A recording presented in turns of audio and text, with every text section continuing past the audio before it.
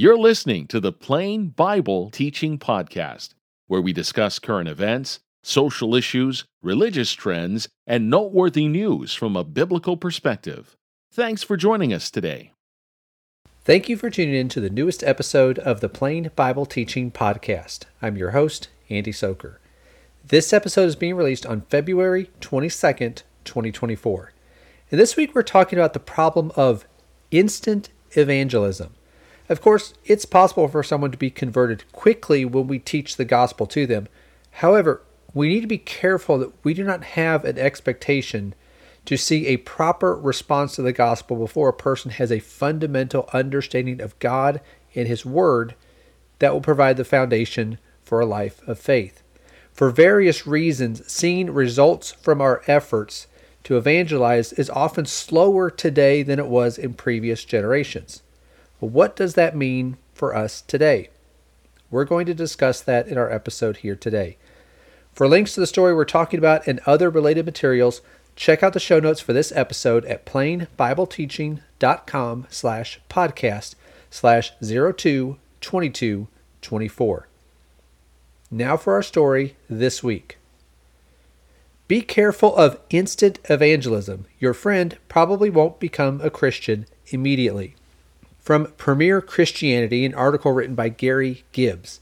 In it, he says this: in recent years, I've seen reports of hundreds of people being saved on the streets of the UK, often during a week of outreach in a particular town or city.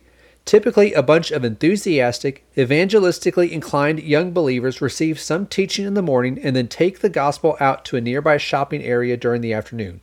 One such event recorded something like 338 salvations over the course of 5 days. I was intrigued, and so I investigated the results nearly 2 months later. It turned out that hardly any of those who responded on the streets were in a meaningful connection with church or with a Christian. In fact, often the details given on the decision card for follow-up were false, and even when accurate details had been given, the person was no longer interested when contact was made. Does this mean we should stop taking the good news onto the streets? Not at all. Instead, my plea would be to remember there is always a particular context and culture in which we share the gospel. In the UK today, it is rare to find someone who is ready to accept Christ on their very first encounter with an evangelist. Often people are on a long journey towards Christ, and we need to acknowledge this and let it inform our evangelistic strategies. Later in that article, he says this: cultural context will vary. In many parts of Africa, for instance, there is an openness to God, some understanding of the gospel, and an acknowledgement of the spiritual realm. This may make evangelism easier, but the West is different. In our culture, it's rare that someone experiences an instant hit of salvation the very first time they hear the gospel. Now, first of all, a bit of a disclaimer regarding the perspective of the author and what he believes it means for one to accept Christ and be saved. He didn't go into detail in the article about what he believes one must do in order to be saved. He did mention a decision card, which seems to indicate a belief that one is saved the moment they profess to believe in Christ. And many people believe that, and likely the author does too, but again, he didn't really go into it in the article. But that's not what the apostles taught in the New Testament. For an explanation about what the apostles did teach when the question was asked, "What must I do to be saved?" I'll link to an article in the show notes on that topic that goes into that in more detail. But that aside, the article contains some helpful observations regarding the difficulty of seeing immediate responses to our evangelistic efforts.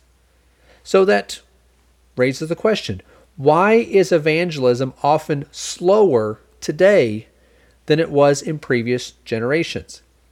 Well, there are at least a couple of reasons for this. Number one, our society has moved away from a biblical worldview. And he was writing from the UK, but it's the same in the United States here. Whenever we want to teach someone the gospel, we need to start by building on some common ground. When Peter preached the first gospel sermon on the day of Pentecost in Acts chapter 2, he focused on their shared belief in the words of the prophets who spoke for God. And he quotes various prophecies throughout his sermon there in Acts chapter 2. When Paul preached to the Greek philosophers in Athens in Acts chapter 17, he cited their religious devotion, the worship to an unknown God who was the God of heaven that they did not yet know about, and he even cited the words of their poets that harmonized with the truth. Of course, the more common ground we have with someone, the better. That's why 3,000 obeyed the gospel on the day of Pentecost, and only some joined with Paul in Athens, because there was some common ground, but not as much. So as our society moves further away from a biblical worldview, there is going to be less common ground between us who are Christians and those that we come in contact with. That will make evangelism slower. Not impossible, but slower. Second reason is that people live very busy lives. Everyone that we come in contact with seems like they are busy. And this often keeps them distracted from focusing on or considering spiritual things. And back in the Old Testament, Pharaoh knew this. When Moses came and told him to let the people of Israel go so that they go into the wilderness and worship God, he knew that if he could make the people busier and make them more stressed out, they would forget Moses and not want to go out with him. Notice what the text says in Exodus chapter 5, beginning in verse 6. So the same day Pharaoh commanded the taskmasters over the people and their foremen, saying, You are no longer to give the people straw to make brick as previously. Let them go and gather straw for themselves. But the quota of bricks, which they were making previously, you shall impose on them. You are not to reduce any of it, because they are lazy. Therefore they cry out, Let us go and sacrifice to our God. Let the labor be heavier on the men, and let them work at it, so that they will pay no attention to false words. Of course, Moses' words were not false words. Pharaoh believed they were, but they were not false words. But Pharaoh just did not agree with him. He did not want the people following Moses. But he knew if the people were too busy, they would ignore Moses. Satan knows that if people are busy today, they will ignore God and they will ignore his word. And the busyness in people's lives makes it harder to reach them with the gospel and slower to take that message to them. But again, it's not impossible, but it is going to be slower. So what do we need to do, knowing that that's the situation we find ourselves in? What do we need to do?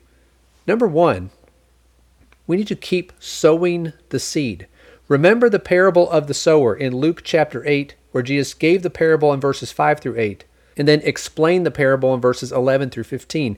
The seed that was being sowed was the word of God. It was sowed on various different types of soil, which represented different types of hearts that people had. And it produced different results, not because the word changed or the seed changed, but because it was in a different environment. It was in different people's hearts. Now, we don't know what kind of heart we're going to encounter when we share the gospel with someone, when we try to teach someone the gospel. So we sowed the seed, or we are to sow the seed wherever we can, anywhere we go. And as we do that then, we are to be patient. Again, in that parable, Jesus likened evangelism to sowing seed. The results are not going to be immediate. It takes time for the word to take root in someone's heart. So we need to keep sowing the seed, but be patient as we do that. Number two, remember that God is the one who gives the increase. Paul told the brethren in Corinth, I planted, Apollos watered, but God was causing the growth. He told the Romans in Romans 1:16 that the gospel is the power of God for salvation. And so it is because of him and his word that anyone will be saved. So our responsibility is simply to keep pointing people to God and to his word. So this also means that we should not get discouraged when we don't see the results that we would hope that we would see, that we would like to see. And of course, we want to see people obey the gospel. We want to see them converted to Christ, but we may not see those results immediately. So do not be discouraged. Like Paul, plant or water the seed, but allow God to give the increase. And those results may come later. We may not see the results of our efforts, but that doesn't mean they won't eventually come. Third point, focus on the work, not the results. Remember what Paul told the brethren in Corinth in 1 Corinthians 1 and verse 17. For Christ did not send me to baptize, but to preach the gospel, not in cleverness of speech, so that the cross of Christ would not be made void. Now, there are a lot of people who misunderstand that verse, and I'll link to an article in the show notes that goes into that in more detail. But Paul's point was not that baptism is unnecessary or unimportant. Baptism is when our sins are washed away. He was told in Acts 22 and verse 16 when he was converted to Christ, now why do you delay? Get up and be baptized and wash away your sins, calling on his name. So Paul's point was not that baptism is to be disregarded and it's not important. Instead, his point was that we need to focus on doing the work of preaching. We plant and water, and we trust God to give the increase. That verse we just talked about in 1 Corinthians 3 and verse 6. Now, of course, we want everyone to obey the gospel, but we can't change the message or water down the gospel so that those who are not willing to be a follower of Christ are now suddenly ready to do whatever we're trying to persuade them to do. Again, the gospel is the power of God for salvation. So we need to focus on sharing the gospel with others and not worry about what the results are. Let God give the increase. And then the fourth point, remember that all faithful laborers are working together. Notice what Jesus said in John chapter 4, beginning in verse 37. For in this case the saying is true, one sows and another reaps. I sent you to reap for that which you have not labored. Others have labored, and you have entered into their labor. Now, just before that, Jesus told his disciples that the fields were white for harvest, that people were ready, but he said in those verses that others helped prepare them for this. We may diligently labor to help spread the gospel to others, but we might never see any visible results from our efforts. However, we could be planting a seed that will eventually take root. Others may help convert that person and bring them along the rest of the way. Again, I planted, Apollos watered, God was giving the increase. We may plant that seed, and others may help them along the rest of the way, but we may never even know that they obeyed the gospel, that they were converted to Christ. But notice what Jesus said in verse 36. Already he who reaps is receiving wages and is gathering fruit for life eternal, so that he who sows and he who reaps may rejoice together. If we help lead someone to Christ, whether we're at the beginning of that process, somewhere in the middle, or at the very end when they finally obey the gospel, we can rejoice that they are converted to Christ. So in summary, we certainly would love to see people converted quickly and in large numbers, yet that rarely happens in our modern culture. Rather than becoming discouraged by this, we need to be diligent and zealous and continue to patiently spread the gospel to those who are around us. And even if we don't see their conversion to Christ, remember that we could be planting the seed in their heart that will eventually lead them to obey the gospel. So rather than thinking we only need to work if we see results, continue to do the work and be faithful in the cause of Christ. That's all for this week. Thank you for listening to the Plain Bible Teaching Podcast. I hope you found this to be interesting, informative, and helpful. For links to the story we talked about and other related materials, some of them I mentioned in this episode and others as well that were not mentioned, those will be available at the show notes at plainbibleteaching.com/podcast/022224. If you have a moment to rate and review the podcast and share it with others, that of course is always appreciated.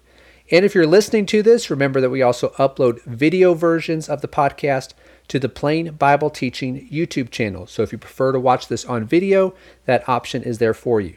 And if you are watching this on YouTube, please like this video and subscribe to the channel so you can see the other videos that we post here from time to time. And if you see a news story or have some topic that you think would make for a good discussion, send that to me at andy@plainbibleteaching.com. Thanks again for listening, and I hope to talk to you again next week. Thank you for listening to the Plain Bible Teaching Podcast. If you enjoyed this episode, please share it with others. Also, be sure to sign up for the Plain Bible Teaching Weekly Newsletter.